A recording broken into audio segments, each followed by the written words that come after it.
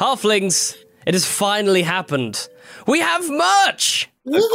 Okay, it's time to commit. 2024 is the year for prioritizing yourself. Begin your new smile journey with Byte, and you could start seeing results in just 2 to 3 weeks. Just order your at-home impression kit today for only $14.95 at Byte.com. Byte Clear aligners are doctor-directed and delivered to your door. Treatment costs thousands less than braces. Plus, they offer financing options, accept eligible insurance, and you can pay with your HSA FSA.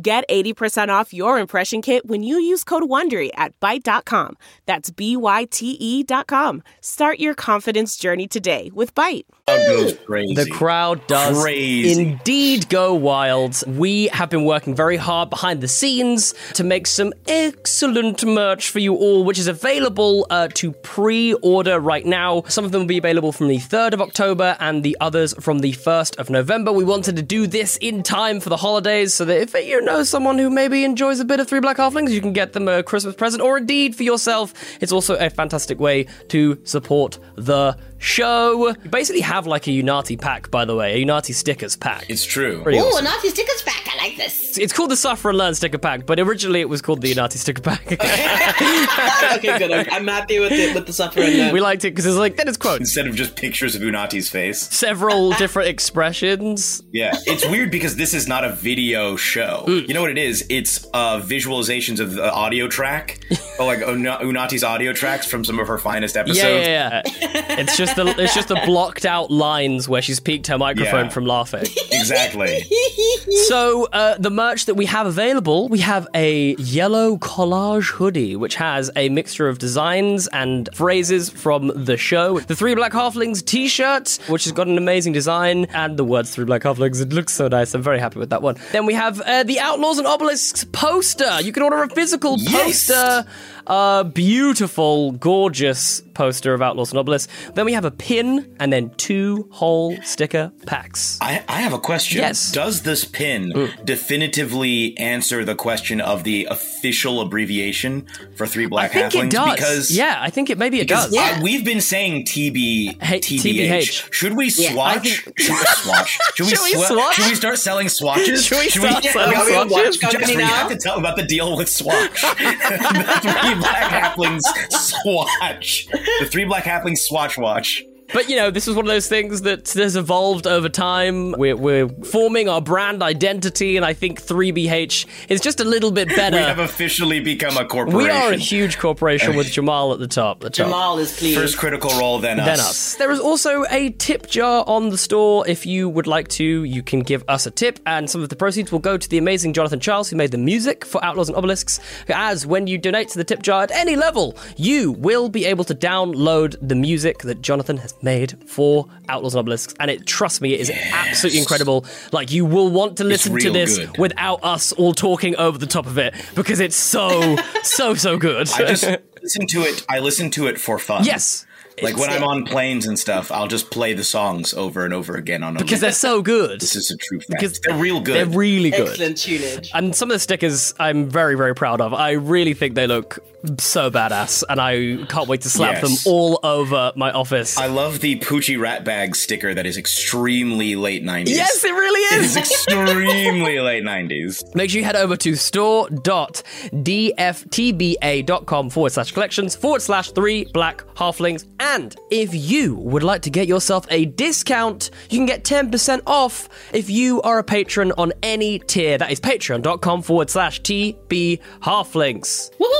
Head over to all of our social medias. It will be plastered all over our social medias for a long time, I'm sure. But please support the show, buy some merch. It means a lot to us, and it would be really fucking cool to see some people take some pictures in some Three Black Halflings merch. I'm so goddamn excited.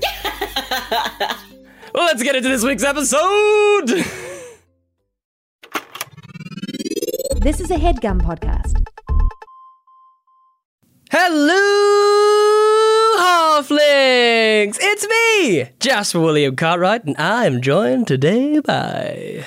Jeremy Cobb, but Taylor Lewis calls me Marv Collins. Marv Collins? What's that a reference to, Jeremy? It's a reference to the very first Facebook page that I ever had. Do you call yourself Marv Collins? Yes. I didn't want most people to be able to find me.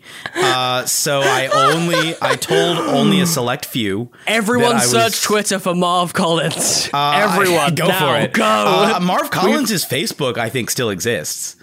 So if you want, you can go it is find... like impossible to delete your Facebook, I've found. Like, I'm pretty sure I've tried at some point. Also, I don't even remember how to log into the Marv Collins Facebook. So, Marv funny. Collins does still exist out there. Is Collins, it Marv, just like M-A-R-V? M-A-R-V, yeah. M-A-R-V Collins, yeah. Marv Collins. He only has 11 friends. Do you have a picture on it or not? Yeah, it's my dog.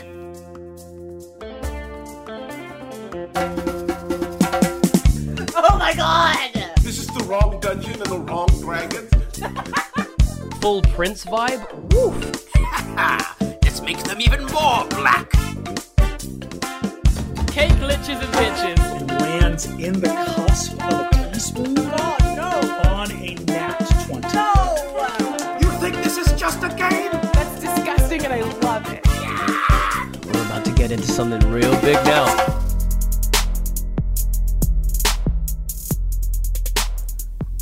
Oh, that's you, the little pug? Sort of. That's not a pug.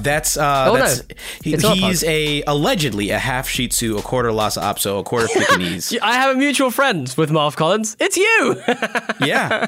Allegedly a half Shih Tzu, a quarter Lhasa Apso, and quarter Pekingese, but he really looks more like a Tibetan Spaniel, if I'm being honest. Sorry, this first post from 2010 from Marv Collins is the most Jeremy shit I've ever heard. Yeah, it really is. The people in my driving school can't spell library in quotation marks. This is a problem, full stop. That's funny. This is so funny. Bro, there's one that's just a Tenacious D quote. Be you angels? Nay, we are but men. That's all it says. This is great. So this is so funny. Oh, man. This is so great. I'm going to add Marv Collins as a friend. I know you won't be able to accept it. Yeah, but if I could, then I would accept it, but I don't know how. I'm making the request. I love the idea that you're going to somehow find a way to log back into Marv Collins now and after this episode, and you're going to have like hundreds of friend requests from random TBHs. Oh, there's like old pictures of me. As well. I can't see those because I'm not a friend, which is a shame. I wish I could. Yeah. I'm glad because some of these shouldn't be public. They have people's names. Not that they're embarrassing. It's just they have people's names in them, and I wouldn't want now that we've told people to go look it up. I wouldn't want them to go see this and see actual people's names who never asked for this. Never asked this kind of spotlight. Yeah, they never asked for this exposure. This is a problem. This is a problem with a full stop at the end, like a slightly passive aggressive full stop at the end. Genuinely is like such a Jeremy thing. That wasn't passive aggressive at all. I don't think I think people misinterpret me as being passive aggressive. That's just me being very straightforward. Also, I didn't know that periods came across that way in text at the time. You didn't understand the subtle nuances of No, I think what I meant was a very finite period at the end of the sentence. Like it's like this is a problem, and like I will not be swayed from this. Is what I meant. Like I will not be swayed from this point of view. Yes. It's very definite. That's what I meant, as opposed to passive aggressive. It's a very like definite. Just like this is the statement. Yes, I very firmly believe what I have just said. This is a problem that no one can spell the word library. Honestly, though, bro, these people were like all in high school. That if none of that, that's not good. Library is a word that people learn how to spell early on. That's like first, second grade. Yeah, I have days where I can't spell because I have this weird thing with my dyslexia where like I'll have days where like my literally not even days. It's like more like little 5-second spells where I suddenly go like I just completely bum out and I can't remember. Like literally, I got stuck the other day trying to spell the word for. I was like, oh dang, why can't I? And it's really frustrating. It's quite like. No, like literally like 4, as in FOR. Oh, wow. But like the way my brain, it's like I have a brain fart, and I just go, Was it like what? PHAWR? That's what I mean. Yeah, I was sitting there going, is it a P? No? Is it a? And then eventually I'm like, obviously, and I'd fine, I carry on. But it's like, it just happens sometimes where I just randomly go, I can't spell this. This is really weird. Yeah, it's really weird. And it literally is like a brain fart. Like it literally is like a moment where I'm like, I know how to spell this. My brain is just not putting the neurons together to tell me what I need to know. It doesn't happen that often, but when it does happen, it is weird. It is very, very weird. It must be kind of jarring. It's super jarring, man. It's super jarring because I don't class myself to be an unintelligent person, and forgetting how to spell a 3-letter word is quite a scary thing. You're like, fuck, what? This is not okay. Especially like the fact that it's like very basic vocabulary, and every once in a while, it generally only happens with like very basic vocabulary as well. It's it is only on like super basic words, like where it's like 3 letters or something, and it's more like I doubt myself. Like I might write something and be like, that doesn't look right. Like it's like it doesn't feel right. Something's wrong with that. I need to. It's very odd. Anyway, we're not here to talk about my spelling. Thank God, because that would suck as an episode, and I don't think anyone would want to listen to it. Hooked on phonics. Talking about Jasper's spelling. But speaking about spelling... like magic spells, like I'm gonna... Yeah, kind of, anyway. I knew where it was going, but it's... Yeah, anyway. I should have just gone with speaking of spells. I probably would have been better as a segue because that would have been better. Like speaking of spells, yes, I think that would have been very today effective. Going to be talking about reskinning things. We're going to be talking about our experiences of taking existing systems, whichever system that may be. But we will probably be using 5e because this is the one we know the best, and that is what we talk about a lot on this show. I've only run one other system. I've done 2. I've technically done 2. I think 2. Technically, I've played Pathfinder, but yes, I've run. I think nobody really GMs Wanderhome, but like you kind of co-run it. Co-GM, with each other. So I've technically run that, and I've run Paradox Perfect. And so, yes, we'll be talking about how and I guess this kind of will be a little bit of a homebrew thing as well, like a bit, we can kind of combine it with a bit of homebrew stuff. In a lot of ways, too. And I think, yes, and that's one of the key words I was going to say, it's how you flavor things differently, and I think, Jeremy, you raised a very good point off mic, so I think we'll start there, I think, as just a point of conversation, because I think this is an interesting one. Do you want to, like, reiterate the point that you'd made? Yes. This has been, I think, a contentious issue for a lot of people, because... Let's be real. This actually relates to a conversation that was happening on our Discord recently, where people were talking about how people will be like, I play TTRPGs, but the only game they've ever played is D&D, and specifically like 5th edition. Where it's more, and people are like, yo, there are so many other TTRPGs out there that are also really good that are in many ways like nothing like D&D. Like Wanderhome has mechanically speaking, has very little common with Dungeons and Dragons.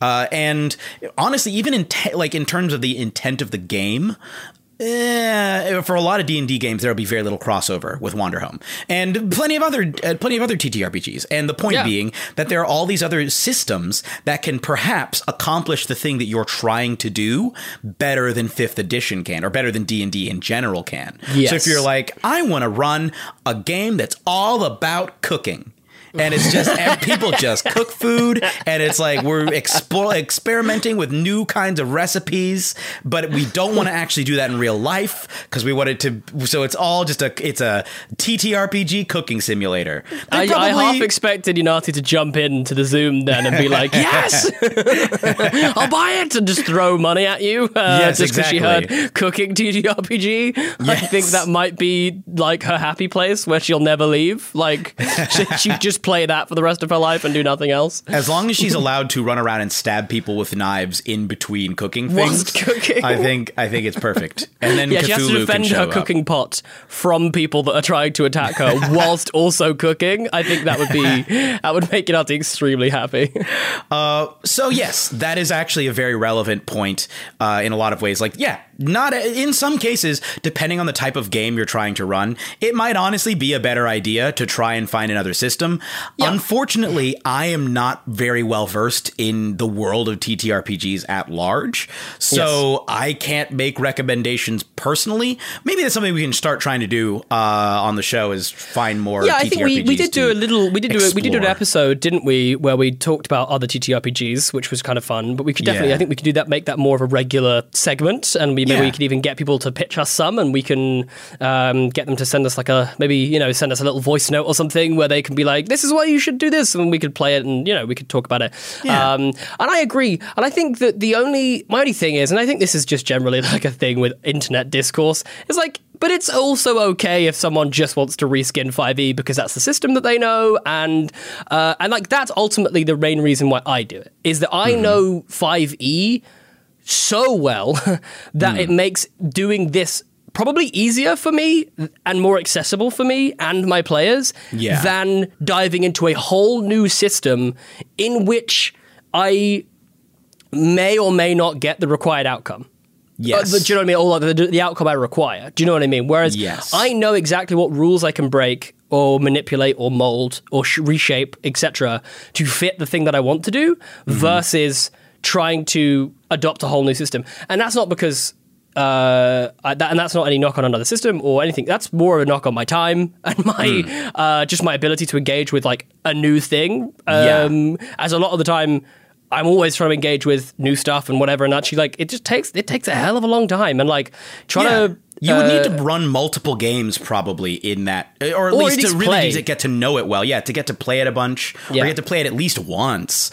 DMing when you haven't played in it is really hard. Like I find, like I even now wouldn't have a clue how to run Pathfinder, and I would not. I am not the kind of person that could just pick up the Pathfinder rulebook and become a good DM. I'd have to play it. Like, it's just, I find it super duper duper hard. I'm actually trying to learn a TTRPG, actually. No, I say this. I'm actually trying to learn a TTRPG because I'm going to be running a game, and I can't play it because it's like not really out yet. So I'm having to do that at the moment, and I can tell you it's stressful and hard. Does the game that you're running use Powered by the Apocalypse? I cannot remember. Yes. Okay, yeah. Completely different from utterly D&D. different. That's one thing I'd really like to watch some of those games being played, because that was actually how I really learned D&D, was from watching Dimension 20. Yeah, and you absolutely can. There's some great people. That would be a fun thing to do, actually, to find some other TTRPGs and then shout out some other shows which are playing in those things. Because that's one of the best ways to learn, I think. Is like watching and listening to them being kind of played. Because you kind of learn a bit of like, you learn like the secrets. You know what I mean? You learn like, you're like, oh, that's how you can do that thing. Cool. Yeah, and then you see it in application, and you see tips and tricks from those people actually doing them. But anyway, that's not we're primarily looking at reskinning in D&D, because sometimes you're only trying to reskin one or two things. Yes. And it doesn't require you. Or it's for like a session, right? Where like you're going to like a parallel universe or something, right? Yeah. Like or it's like Wagadu, where it can still, I would say you probably could make Wagadu work better with some other systems that are less combat focused. I think definitely. I think it would definitely be better in like a Powered by the Apocalypse or something, where it's more about like sway and kind of like, there's more like dense like social interaction systems, etc. Because I think that it would be really fun in that scenario. Maybe even something we should. I was just thinking to myself, maybe we should consider that for future Wagadu stuff that we do. Yeah. We can, even if we did a bit of a hybrid, and we included some of those, like because I think actually someone on our Discord, and I apologize who it was that I can't remember, but I seem to remember a little while ago someone put together a little PDF on like interacting with spirits, which I thought was kind of like probably interesting. Gift of Gabe's. I think it was Gift of Gabe's. Well, they tend to do the most homebrew stuff and I think they do a ton of they love Wagadu, so amazing. And I know they're very active on that server. And I think that stuck out to me. I was like, oh yeah, there probably kind of should be like a subset of rules for that specifically, because I mean, hey, look, they got us in a whole heap of shit multiple times. Yeah, I think that may have been what motivated it. I can't remember though, but I think the amount of problems that you guys had trying to navigate the that. Yeah. I think that was what motivated. I think that was what inspired it anyway. For Gabe, and plus also, just one last point on this before we actually move on and get into the mechanics of this is I also do think that we're just talking about accessibility here, and I do think that for a large part, because the majority of people have played D&D 5e in some iteration. If you're doing a show or if you're presenting something, like if you want to, like unless you're doing like a full Kickstarter or something, like reskinning is probably the better way to get something out there right now. Like if I wanted to release like a module that I was reskinning a lot of stuff in 5e to like release, it's probably still better to do it in 5e because more people would probably interact with it than other stuff. And that's just like the situation because a lot of people That's why Wagadu went with, that's why Twin Drums chose D&D 5th edition. Yeah. Precisely, just because it's more, more people engage with it and play with it and stuff like that. And I think if you'd have made it a different system, then less people probably would have done so. Like drastically. You were reducing your audience drastically. Yeah. Unless you're already connected, like the game that you are learning how to run, to a famous IP. Unless you're already connected to an IP that people will want to engage with, you're really cutting your audience if you're going with something that's not as well known. But anyway, to the actual point. Yes. Jasper, do you want to start by telling some of the reskinning stuff that you've done in the past? Yes, I would love to. So I think just to kind of preface this as well, a lot of the stuff that I've done, I've tried to do, or I've tried to create facsimiles of existing stuff. Like that's always the way that I start. So actually, this is my process generally, and then I'll talk about some of the things I've actually made. The process normally. Let's define what reskinning is. Okay, I realized we never actually said it. We've been talking about idea. reskinning this whole time. Yes. And no one, if you're not familiar with the term, you poor souls. We are talking about taking the skin off of something and putting a different skin. What is it? Mike Myers? Is that the murderer who does the on Halloween? Oh, you're thinking of Leatherface. Leatherface. That's the guy. Yeah. That's basically what we're talking about. Yeah. Of course I'm kidding. It's basically taking an existing item or thing in like a TTRPG. In this case, D&D 5th It could be anything, edition. like a setting, a class, a subclass, a weapon, whatever you want it to be. An item. Yeah. And also a lot of it's also reflavoring, but it's basically like or retooling, and basically just like, okay, I'm going to, because reskinning is essentially taking something that exists and calling it something else. Yes. We should make the differentiation between reskinning and homebrewing, right? Because reskinning, ostensibly, you might change one or two smaller elements, but generally you're keeping it the same and you're just kind of calling it something else. Yeah. Whereas homebrewing is like more like you might have a basis, but then you kind of move quite drastically away from the thing that you've based it on, and you've created your own thing. Yes. Is generally the way to do it. And I think the reason why reskinning is an interesting conversation is purely because it can, just in terms of the context of the types of items that you can then start to pull together, you can then start to get that same kind of imbalance or weirdness happening that you would with like homebrewing, which is what I will get onto now, which is like, so for instance, I think that one of the easiest ones to talk about is like sci-fi or even like modern day D&D 5e, right? Trying to reskin D&D 5e to fit like a modern day or a sci-fi setting. And my first advice is always check out DM's Guild. DM's Guild is an unbelievable resource. There's some great people on there that have made some truly, really fantastic stuff. And I'm not saying that you would necessarily, I'm not saying you have to use whatever's on DM's Guild, but it'll probably give you like a really good springboard and a really good idea of like, if you've got like a very specific idea, the chances are there's something in the general ballpark on DM's Guild, because there is just so much content on there. It's amazing. And hey, like if there isn't anything on DM's Guild, then all the more reason for you to reskin stuff and make it and put on a DM's Guild and share it with the world. And so that's generally where I would start, is like have a look on DM's Guild and see if there's anything that's kind of like close to it, and then have a little perusal of that, and then be like, oh, cool, there is some stuff that's close to it, and that's like a good idea, and that's a good idea, and I'm going to take that, and then I'm going to throw the rest of it away. And then I generally would then look through for like the closest facsimile of a thing and be like, oh, what's the closest to what I'm going to achieve? And this is where there's like a slight difference, because sometimes I'm looking at like what is mechanically the closest and what is like flavor-wise the closest. So for instance, if you're going to take like stuff like, I don't know, even like guns, right? Yeah. Like, you're probably looking realistically, if you're looking at like balancing, you might want to flavor your guns to be more like bows and arrows in terms of mechanical reasons if you don't want to make them overpowered, because a lot of guns will be like 2d6 or like a d12 or whatever it is, like, so they can be pretty powerful like things. 2d8 for a revolver. Yeah, exactly. That's so it could insane. So, like, if you're running like and again, it depends on the kind of campaign that you want to run, and this is why I think we're going to talk about this in the context of like getting that balance right. Because let's say we're doing a sci-fi setting, and you're starting off at level 3, and you've kind of got everything is relatively the same, but then you give level 3 characters a 2d8 weapon. That's going to be... Yeah. They're going to mow through everything, or they're going to get mowed down real quick if everyone else has got revolvers. Yeah, exactly. If you give your bad guys revolvers. But maybe that's the world that you want to be in. Do you know what I mean? Like, don't get me wrong. I think that, you know, if you're going to run a modern setting, that's the kind of modern setting I would want to play in. I want to play, like, if we have guns could kill people. Like, do you know what I mean? Like, guns are like, they take you out. Like, they land a headshot and you're out of here. So, like, you got to be careful. Like, it is kind of the point of guns. It's kind of the point of guns, exactly. And so I think that there is then so that is something that you need to bear in mind. There is a mechanical basis from which you want to reskin something, and then there is like a flavor basis that you might want to reskin something.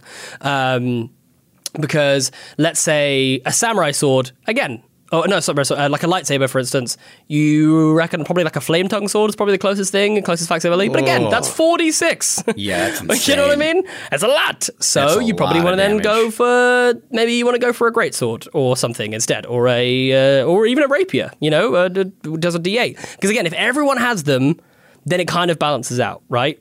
Yeah. So yeah, I think... And then, and then I'll talk a little bit about, I guess, some of the things that I have reflavored. So I reflavored. Well, actually, we did the amazing one shot that we did with Eric Silver of Join the Party. Shout out to Join the Party, and that was pretty much just whole reskins. Like, that was mostly 99% of that stuff was just reskin. I had a couple spells which were from a UA.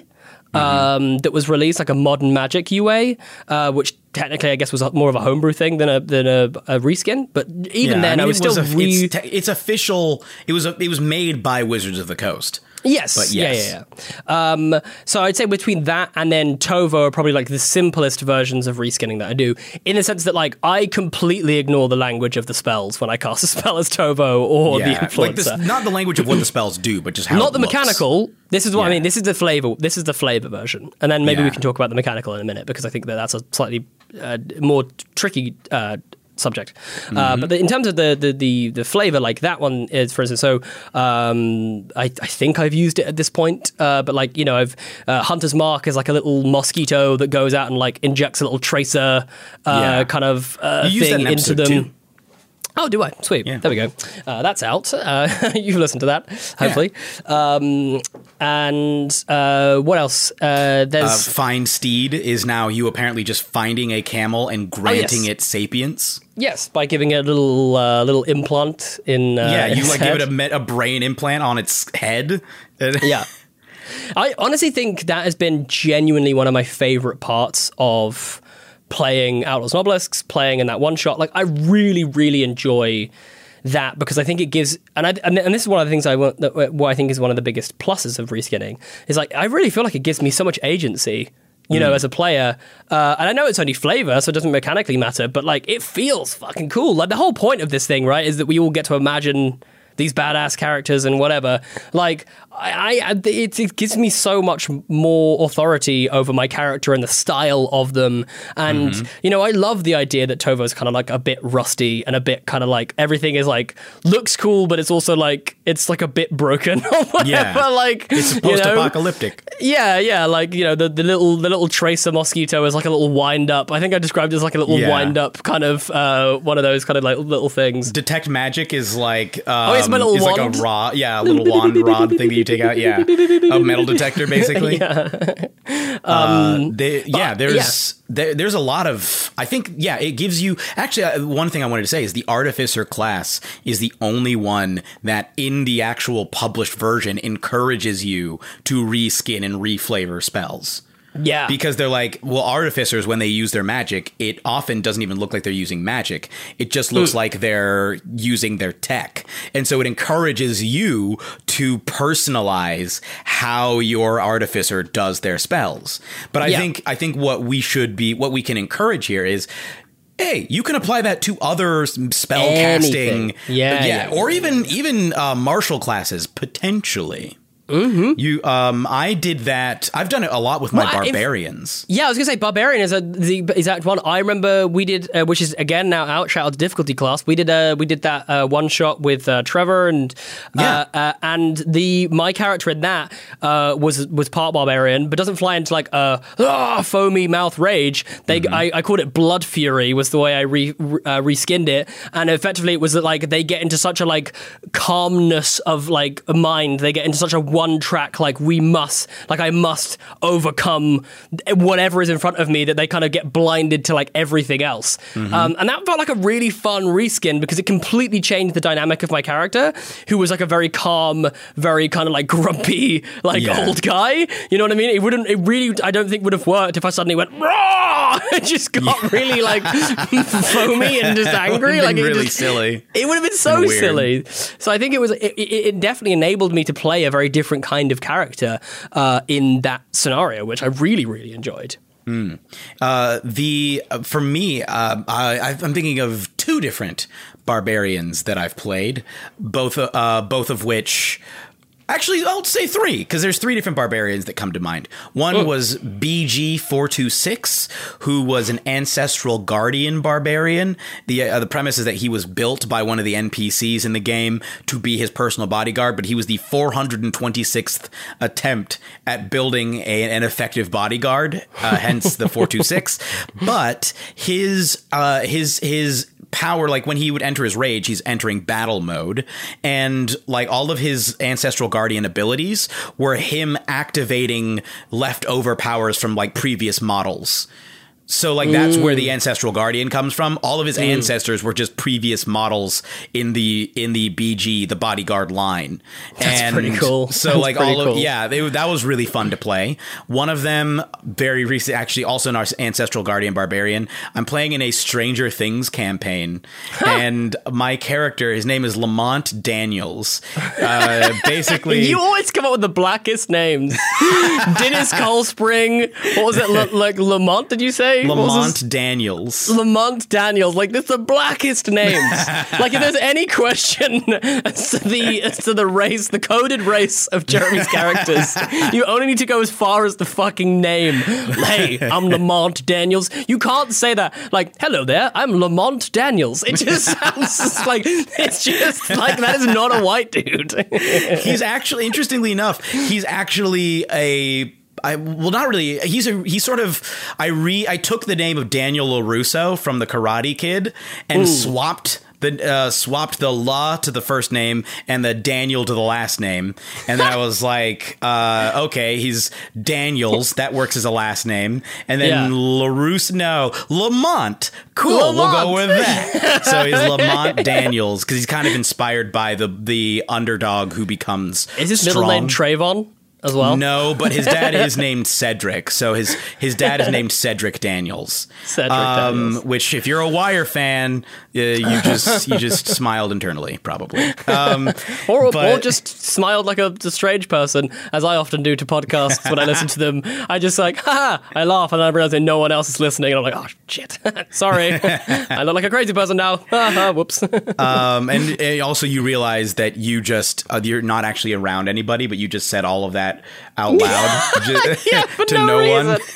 And you actually have lost your mind. Wow, I'm actually going, this is not good. Lamont Daniels is like a nerd who used to get bullied, but then he had like a huge growth spurt, but also like he decided to beat everybody. Like he was inspired by like Rocky and other characters like that. So he went to the gym. This HeadGum podcast is brought to you by Aura Frames. That is right. From grandmothers to new mothers, aunts, even the friends of your life, every mom loves an Aura Frame. Holy shit, even aunts? Yes, especially aunts. Oh, wow. Because it was named the best digital photo frame by Wirecutter and selected as one of Oprah's favorite things. I mean, these Aura Frames are guaranteed to bring joy to moms of all ages. I believe it. You have an Aura Frame, don't you? Yes, I actually more than believe it. I know it. I've got one for my mom, my mother-in-law, my grandmother-in-law. And dare I say, your aunt? And dare you say, my aunt and my aunt-in-law. Everyone's got one. Everyone loves them. I mean, Mother's Day is right around the corner, and there's no better gift than a digital photo frame. You give them the frame. It's got preloaded pictures in there, and you know what? You can update it with an app, so every time you take a new picture of a sweet little person or place or thing in your life, it gets automatically sent to that frame. Exactly. And right now, Aura has a great deal for Mother's Day. Listeners can save on the perfect gift by visiting auraframes.com to get $30 off plus free shipping on their best-selling frame. Holy smokes. Excellent deal. Yeah, that's auraframes.com. You use the code HEADGUM at checkout to save. HeadGum. Nice. Yes. HeadGum. It's easy to set up. It's loved by everybody, including Oprah, including your aunt. Mm-hmm. So do check them out. That's auraframes.com. Use code HEADGUM at checkout to save. Damn right. And terms and conditions apply, of course. Of course. Thanks again to Aura. Man, that sunset is gorgeous. Grill, patio, sunset. Hard to get better than that. Unless you're browsing Carvana's inventory while you soak it all in. Oh, burger time. So sit back, get comfortable. Carvana's got thousands of cars under $20,000 just waiting for you. I could stay here forever.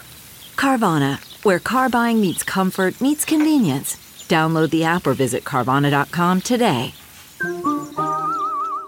Him and just got jacked. So he's like on the football team and he's this huge kid and like he defends nerds and stuff. So that's like where he's the guardian. And so like when he goes the ancestral guardian ability where like when you attack someone, they have disadvantage on attacking someone other than you. That's basically just him getting in somebody's face, like using his football training and just like, oh, come on. And like trying to get them to look at him. Yeah. And then I have a character named her name actually she's from the campaign that Yellcash used to be in. Her name is Velveteen nickname Velvet Lop. Yes, I think you've spoken about Velvet a lot before. Yeah. What's Velvet Lop again? She's a wild magic barbarian. That's and all of her wild magic abilities are reskinned as her summoning the fey spirits of her legendary ancestors. So like I took like famous fictional rabbits, and because the idea is that she comes from a long line of like epically famous fictional rabbits. Or I guess they're real in this context, but like, so Bugs Bunny is one of her ancestors, for example. Another one is Banicula. I forget which power that is, but Banicula, the vampire bunny. One of her ancestors is Basil Staghare from the Redwall series. One's the White Rabbit from Alice in Wonderland. One's the Rabbit of Carbanog from Monty Python. One is Peppy from Star Fox. So she just starts doing a barrel roll. One of them is Rabbit from Winnie the Pooh, who cultivates a garden. Yeah. And then, one of them is Miyamoto Usagi from the Usagi Yojimbo manga, which he's a samurai rabbit.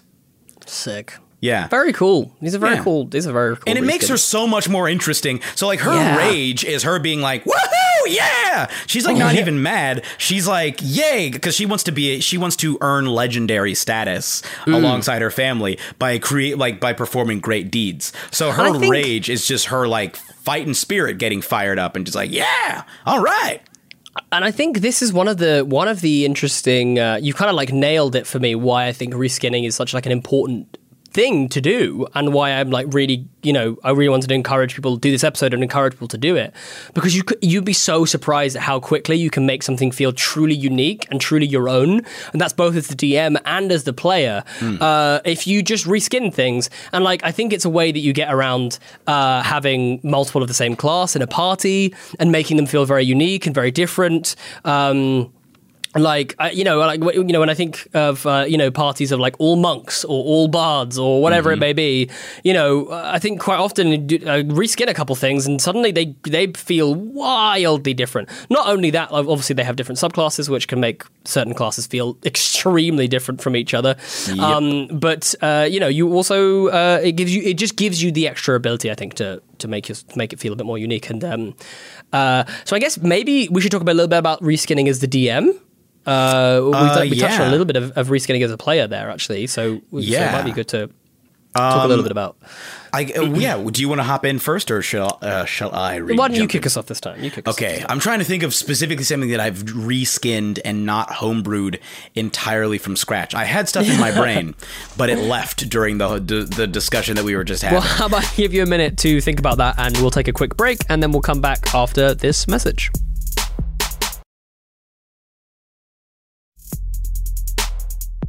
And we're back. Do you want me to kick us off, Jeremy, or have you thought of something? Sure, yeah, if you want to. I'm still trying to think of like reskinning. What's that? Like my brain has just gone that. So I'm like, You've had one of the brain farts that I have. Cool. So yeah, I think reskinning this. I do a lot of reskinning from like modules and stuff, which is very fun. I think I've spoken about this before on the show. I really enjoyed the Wild Map book, and I really enjoyed just being like, hey, I don't want to have to generate every fucking thing, but I also want it to feel like my own, and I also want to change things around. And so I usually take a lot of like towns and cities from existing modules as like inspiration and like story quests as start off points and stuff like that. Like I'll just lift that stuff straight out and then just reskin it to fit my world. And that usually is just a case, and this is very simple. It's just a case of like, okay, what races exist in this town that wouldn't be there in my game? If we're in a particular area of the world, there wouldn't be any Kenku or whatever there because of X, Y, or Z. So therefore I'm going to and even that I think is like a very, very simple thing, which I'm sure a lot of people are doing anyway, but it's just a really, really, really nice way of saving yourself a lot of time as a DM, where you kind of also don't have to worry about your players either having heard it before or been there or whatever it may be. Because quite often I'll lift from shows as well. Like if I hear a cool thing on NADPOD or Critical Role or Join the Party or Translator or whatever it may be, like I will absolutely then like take that thing wholesale, put it in my game, and just reflavor the hell out of it to the point where I feel like my players couldn't recognize it. And most of the time they don't, because Jeremy has played in my home games, and I know that Jeremy listens to stuff like Critical Role, and Jeremy's never come up to me and been like, "Hey, dude, was that just Port Damali from Critical Role?" I mean, it was, but like I just called in enough different stuff. I've used a few of my own flavors that you didn't realize. All art is theft, is what I'm trying to say. It's a well-known phrase, and you've just made this. You've suggested this whole episode just so that we can talk about your rampant plagiarism in your D&D game. I would like to stress that this is very much for home games when I don't have enough time to plan things. This particular instance, but even so, I actually didn't. We didn't do dissimilar things when I did the NADPOD one shot, because again, that was a lot of trying to. How do I take existing stuff and make it work for being small? And so, for instance, I took like the wild magic table and I reskinned that to work for. I was like, okay, can I throw in some like small based flavor for this? And I think, so just like a lot of the things I'd established is like, this thing appears, and instead of like this thing appearing, it would be like an ant or something. But an ant is still like the size, like they could ride an ant. Do you know what I mean? Because they were really small. So it was just about basically making it fit into the world that I'd created. And I think that's generally the big thing with this for DMing is just like find a way for this to fit find a way to make something fit your set of rules and change whatever then like needs to be changed. But don't like feel free to take the easy option. That's what I'm thinking. That's what I think I'm saying here. Yeah, it's like, you don't have to completely mechanically redo something. You can just take the thing and just and I think this is something else. yeah, this is what we were saying earlier. It's like flavor versus mechanical reskinning is a different thing. We'll get onto mechanical reskinning, I think, shortly. But do you have anything that you can that you think that you've reskinned? Yes, from the DM's perspective. Yes. So I think the most reskinning that I've done is in the gothic horror noir setting that I run, which I'm definitely going to have to bring onto the show at some point because I do love it. Yeah, for sure. But there was basically a little bit of background there, because it's like drawing from gothic horror. There's like a whole thing of this guy discovered basically it's like a weird version of the awakened spell. Basically, people figured out how to use magic to augment creatures, and so they referred to them as augs. Sure. And so like you would have like all kinds of you'd have like basically like awakened creatures, but then people started to take it further and give animals more and more powers, and some of these got way out of control, and the creatures escaped and were these monsters that caused huge amounts of damage. And eventually the government was like, cool, so we're going to outlaw this. It is extremely illegal now. This is a no from us. Thanks for the input, everyone. Strong no from us. It's a strong no. We're not going to allow this anymore. We're going to kill all of the existing ones. You're not allowed to have them. But, you have the rumors that some of them escaped and that people may still be making them somewhere, and they may be in the sewers. And there was a session where one of the parties that exists here was going through the sewers, and they encountered I think it was a half raccoon, half like frog. I think a half raccoon, half frog. A rog? Or a fraccoon? A fraccoon? Fraccoon is definitely. I think it was like I think it was some kind of. I know what it was reskinned. I know what it was. It was an Otyugh. Which is like a trash monster in D&D. It's an aberration that eats trash and is like telepathic. But in this version, it was like. Puppy? What? It's a little trash puppy? Yeah, except in this version, it was like this horrifying psychic raccoon named, I think, Bill, who was living in the sewers, surviving on filth. And Bill wanted death. He actively wanted to die because he was like, I was just a raccoon and now I am this monster and life is pain. No. Existence is pain. That's so sad. So he'd be attacking the party, and every time they'd attacked them, he'd thank them. Oh God! It was like really disturbing, but everybody was laughing so hard just how sad it was.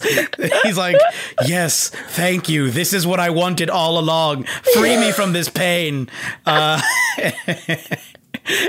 And because he's like, I think it was like he also had uncontrollable hunger, and so he couldn't stop himself from attacking them. It was wild.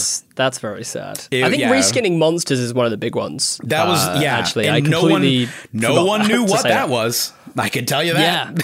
Yeah. There was. Oh, I just saw. This is a shout out to my friend Taylor who plays in that game.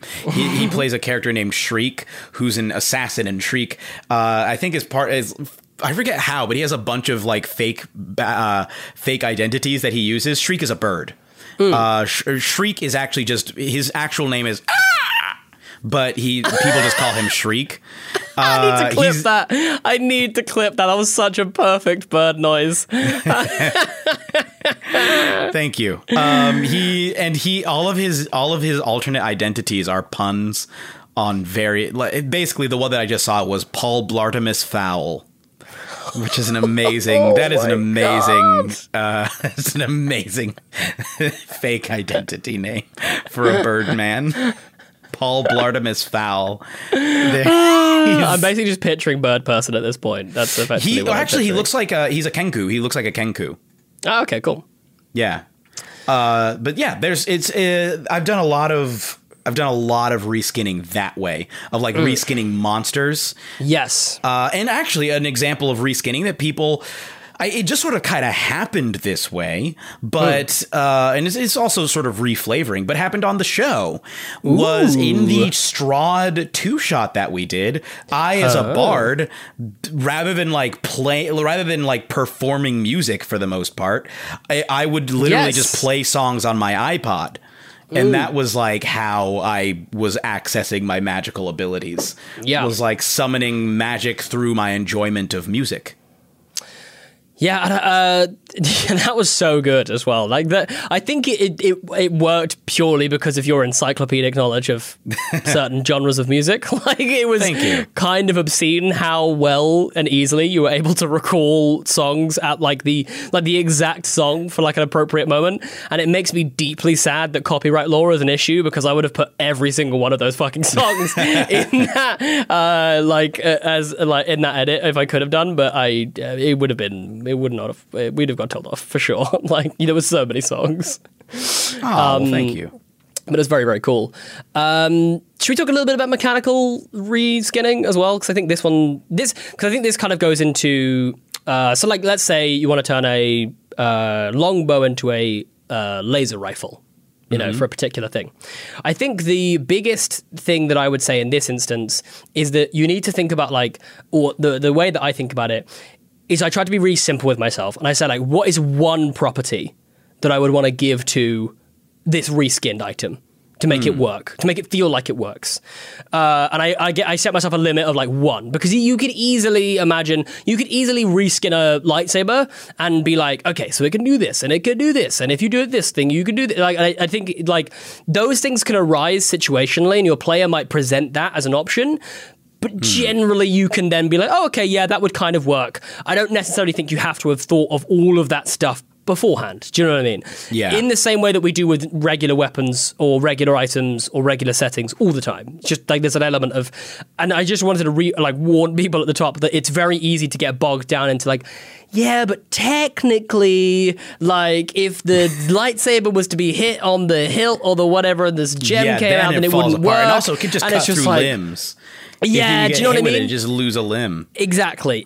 So, but in saying that though, if there is like, you want to give it one particular ability, that's usually the cutoff I say. Because I think generally in D&D, unless you go into the awakening items that have come out in the wild mount stuff, generally everything has like an ability, like a thing, unless they're like one, like, you know, legendary wondrous items or something. They have an ability. So that's always what I try to do is like, so, okay, I want to make a laser rifle. So, and Jeremy, feel free to pitch in, by the way, if you have any, like, you know, how you might do it or yeah. I was just thinking about the lightsaber.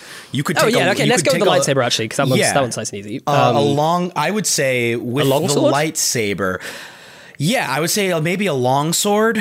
It needs to be a versatile weapon, I think, because you'd want to like the option of, because I think that there is enough people that use one-handed and two-handed lightsabers, and like the different I don't think two hands would make a difference with a lightsaber. I think it's just, which actually at that point you're saying mechanically it's just better to have two.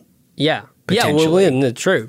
Unless you say that 2 makes it harder to use the Force. That's the thing. I think 2 would make it harder to use the Force. And maybe it's also, like you have to have a hand free to cast spells, which in this case is using the Force. Using the Force, yeah. So if you have 2 of them, you can't cast spells, but you can do a bunch more. And I would say instead of slashing damage, it should be radiant.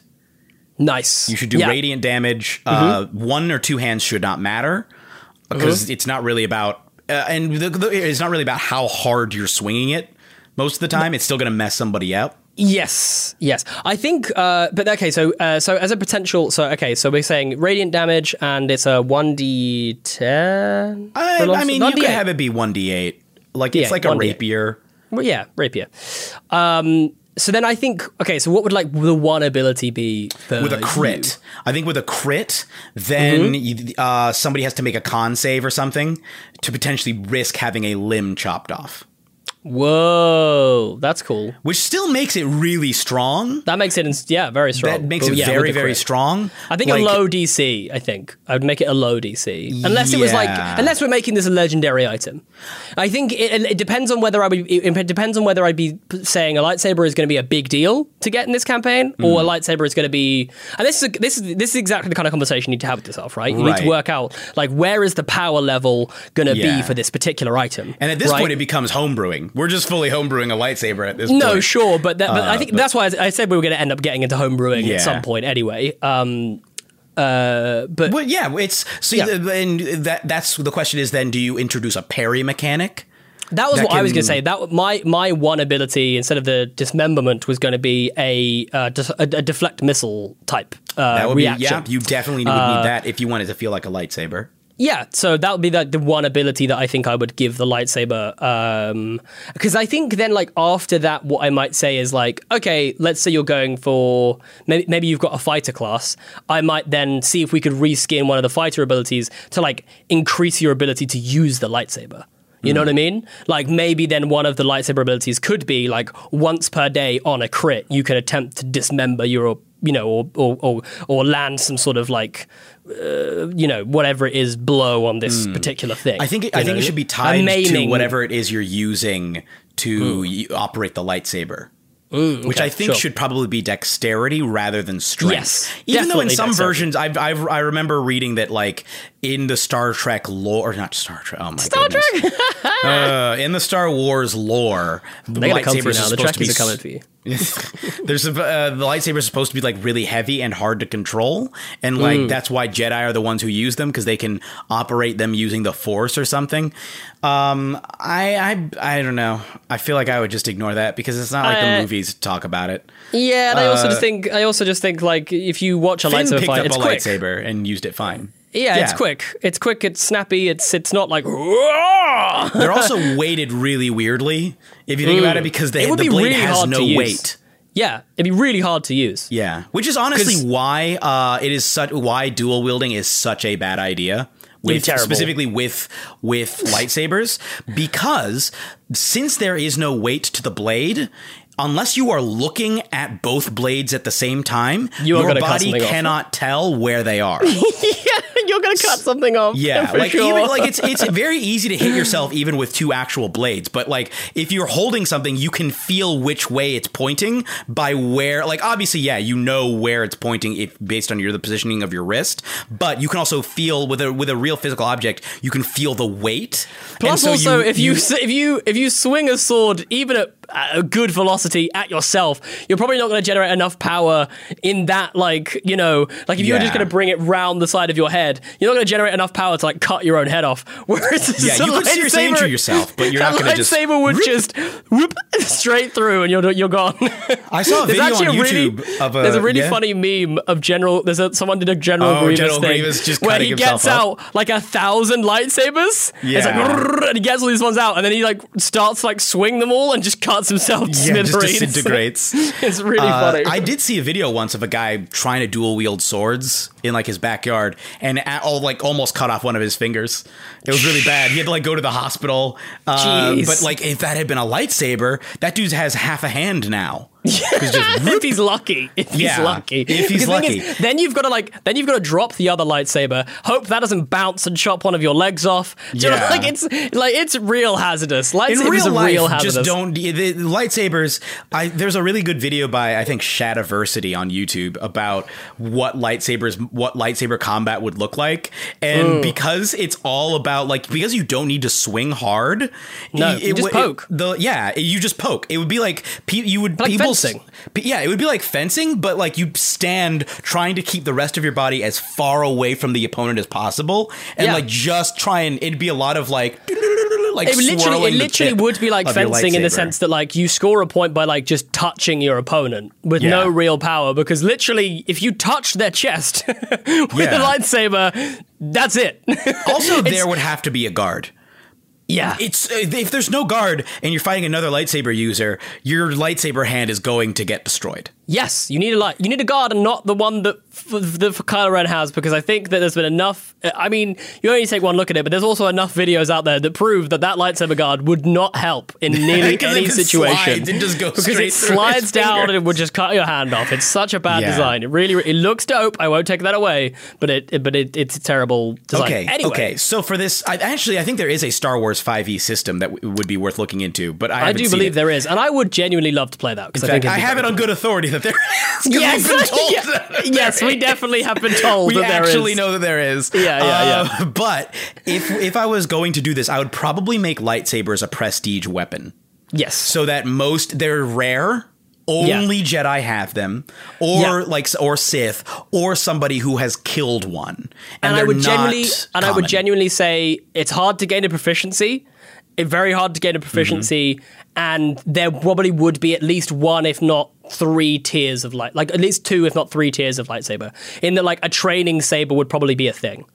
Oh, because the training sabers are those exist in Star Wars. Yeah, that's what I'm saying. Yeah. Like the green, like because they're hot, but they like kind of like burn you. Like it's they singe kind of thing. Yeah, they hurt like you, but they don't injure you. It would still suck to get whacked by one, but like that realistically probably would do like on par damage with like a normal sword. In that like you get hit, you get clubbed by one.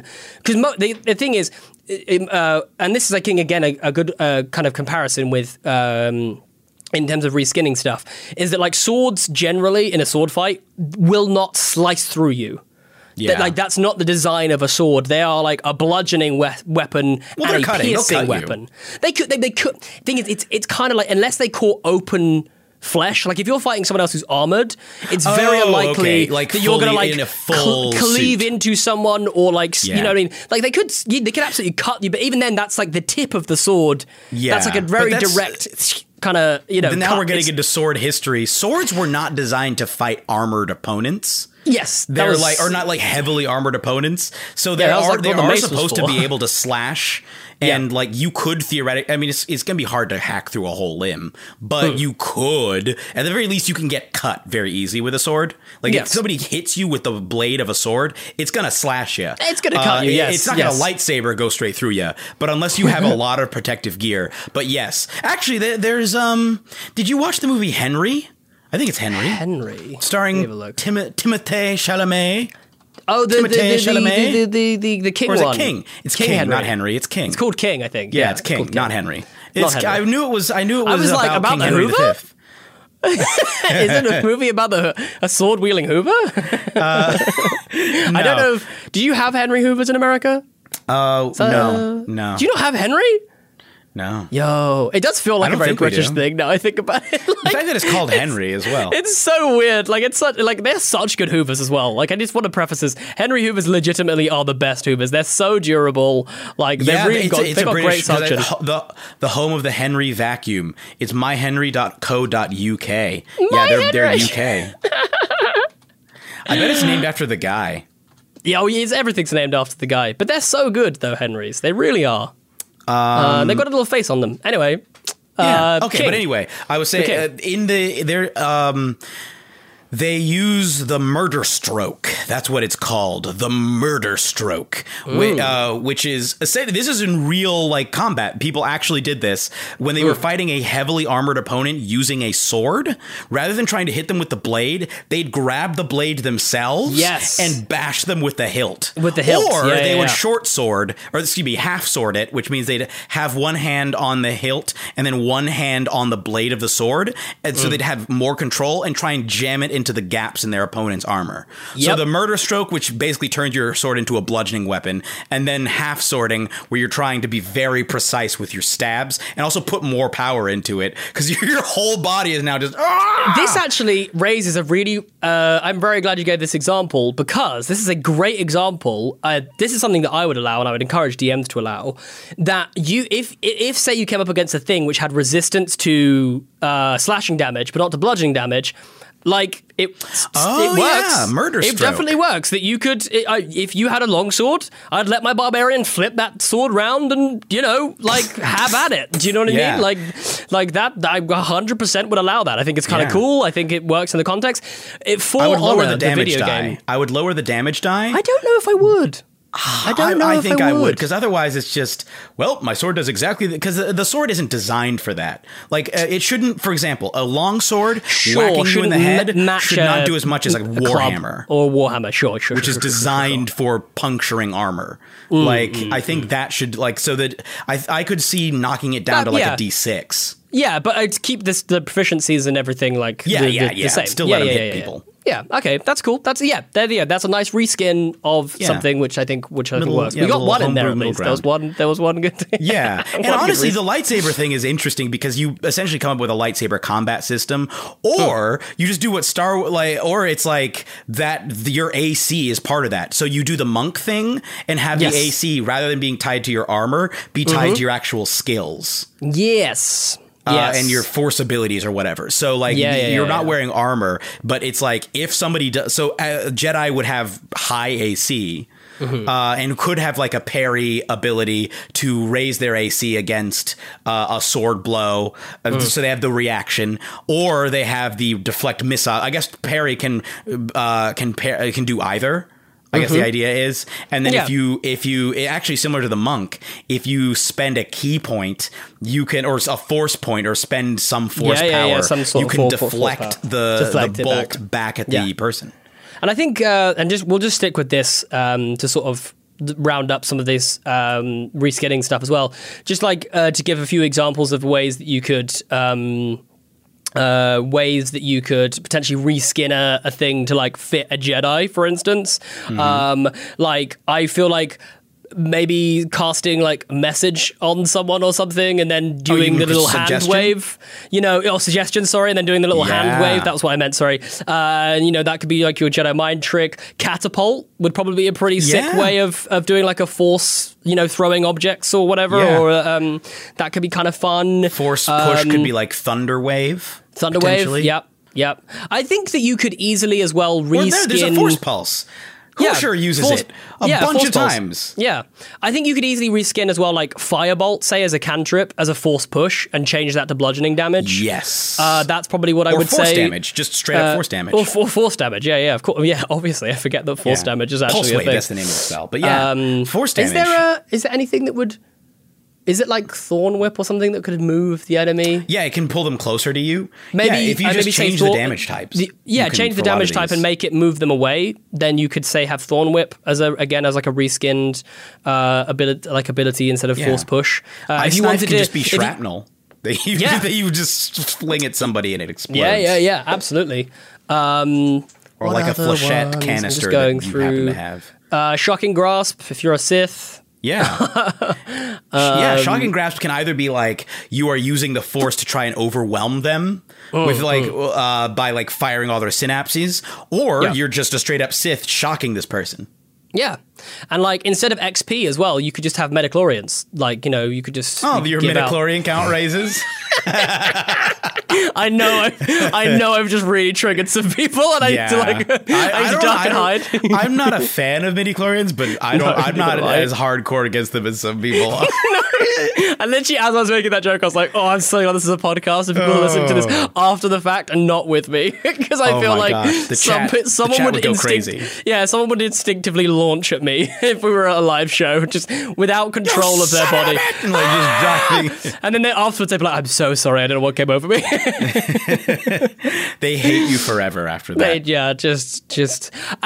This is another thing. Actually, I want to talk about real quick. This is a thing which I thought was worth reskinning, worth thinking about in terms of reskinning, which is that I quite often hear the argument, they're looking right at the door. There's no way that you could possibly sneak past them.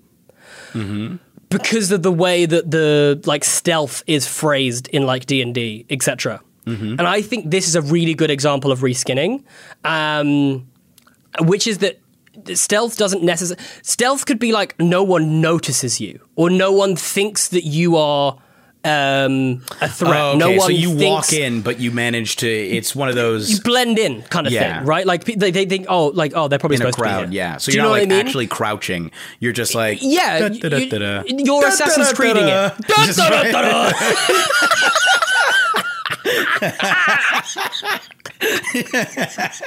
It's just Christian Bale turns up and provides a distraction for you. He just walks. Jeremy, can we play a game in which I have like a familiar or something, and it's Christian Bale who just turns up and causes a distraction so that I get advantage on a stealth check. He just walks into any scenario and goes da da da da da, or sings the Powerpuff Girls theme song. Oh, good for you! Good like for whenever you succeed on a check. whenever he as a familiar he like dies or is dispelled or whatever, he's like, "You and me, man, we're fucking done professionally. We're fucking done professionally, man." So funny. You're a nice guy, but wow.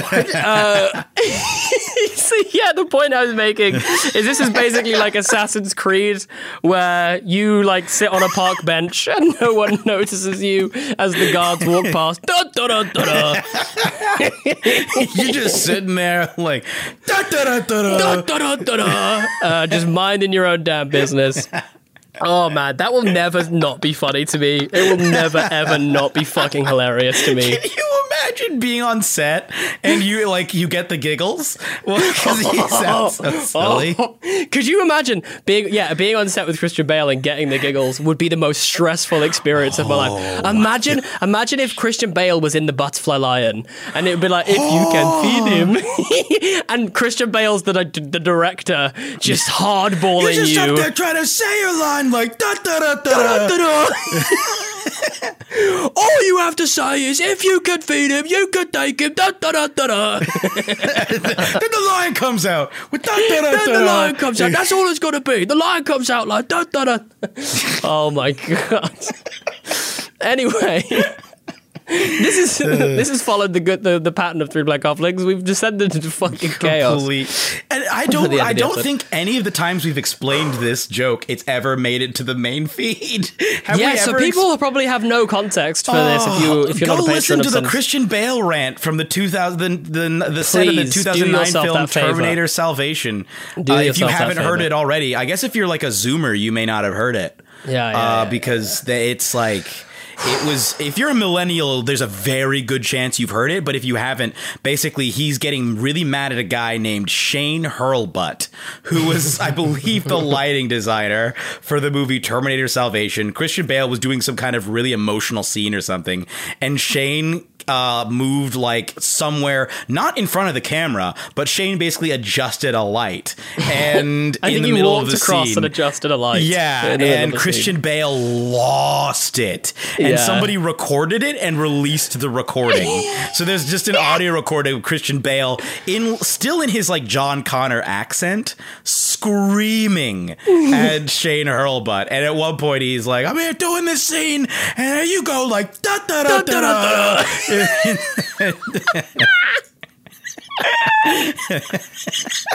And during I think the very first kickback, we started laughing about that, and it is every time we do this, it just keeps coming back. For instance, if you wanted to do a Christian Bale build, you could have instead of Thunderwave, you could have him screaming da da da da da, and that's the Thunderwave.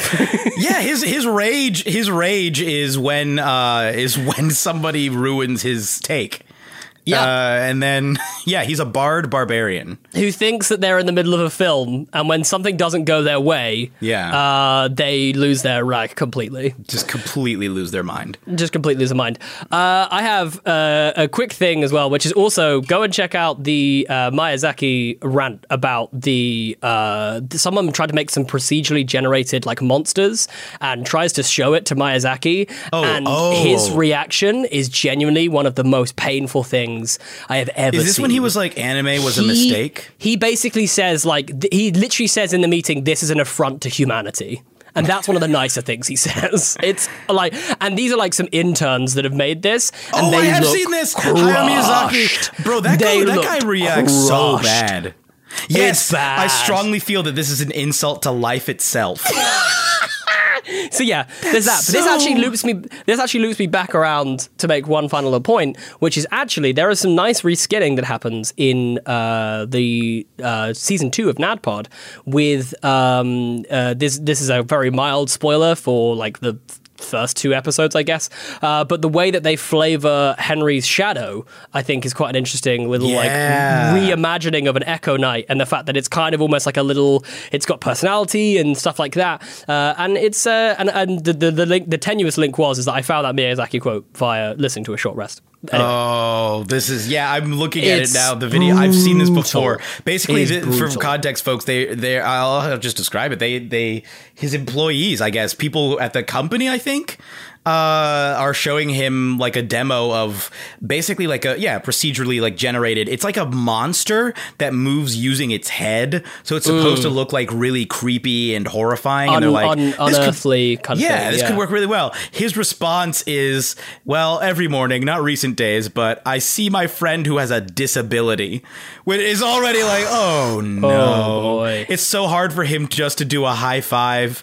And so basically he immediately relates it to like it just reminds him of his friend who's disabled, and like, oh man, that's brutal. I am utterly really disgusted. Rough. If you really want to make creepy stuff, you can go ahead and do it. I strongly feel this is an insult to life itself. And there's just a shot of the guys sitting there in silence, just their poor faces, just like oh man, it's bad. It's so bad. Giant an animation, one of the most beloved animators of all time, and influential animators of all time. Wow. He's old school in that he takes all this real seriously. And he's made some pretty good stuff. So I mean, it's worked out. He can be a grumpy old man about it. I don't mind. It's fine. Did you see what he said about his son's movie? Oh God. His son, I forget his son's name, but his son got into animation and made a movie. And he was not positive about it. He was not positive about the film at all. That's very funny. Yeah. And anyway, on that note, we're no longer talking about reskinning stuff. I was going to say, if you want, there's a lot of reskinning in, or certainly reflavoring. There's a lot of very heavy reflavoring in Outlaws and Obelisks of rage. I don't think we get into it really that much in the season, but possibly I think we may talk about it in a one of the campfire chats where Johnny talks about the heavy reflavoring for Budge, who's a druid barbarian combo. Multi-class, and how that, like, where that comes from for him. Also, just the way that Connie reflavors and like all of Hoosier's spells. Oh, so sick, so sick. And like, if you haven't checked that out, you need to spell check that book out. is now a scroll, and it's really, really cool. It's really, really cool. And then Tova reflavors. I think I reflavor everything. Heavily reflavored, heavily reskinned, all that stuff. And then, there's some reskinned animals in there as well, reskinned creatures and monsters. There are monsters that are combinations of pieces of various monsters that are like existing monsters. I just took attributes from multiple things, stuck them together, that kind of stuff. Yeah, all sorts of different things. So I think what we're saying is go listen to Outlaws and Obelisks. And you'll hear a lot of this in practice, where it feels like a Western and we barely had to do much to change things. Yeah. Really, really, very little. Very little. And I don't think anything feels underpowered or underserved, which is kind of nice. No, and I don't think even the guns don't feel I don't think the guns feel overpowered either. No. The guns feel, they're very strong, but they're not like to the point where they're just an unstoppable There's no point force. In having anything else, or sort of, you know what I mean? Yeah, because Lula does some work with that Almax, man. Jeez, Lula does some work. Yeah. That's good. Yeah. Anyway, folks, that is enough for this week. I hope that you've enjoyed this. If you want to get more TB Halfling stuff, we've mentioned it a lot already, but you can go ahead and check out patreon.com/TB Halflings. You can also find us on the social medias at TB Halflings. And don't forget that we have merchandise. You can get your hands on Feedback Halflings merch now via our merch store. The link will be in this episode description. Thank you so much for listening. So long, Shire folk. We keep bringing it back like Tenet. I hate you.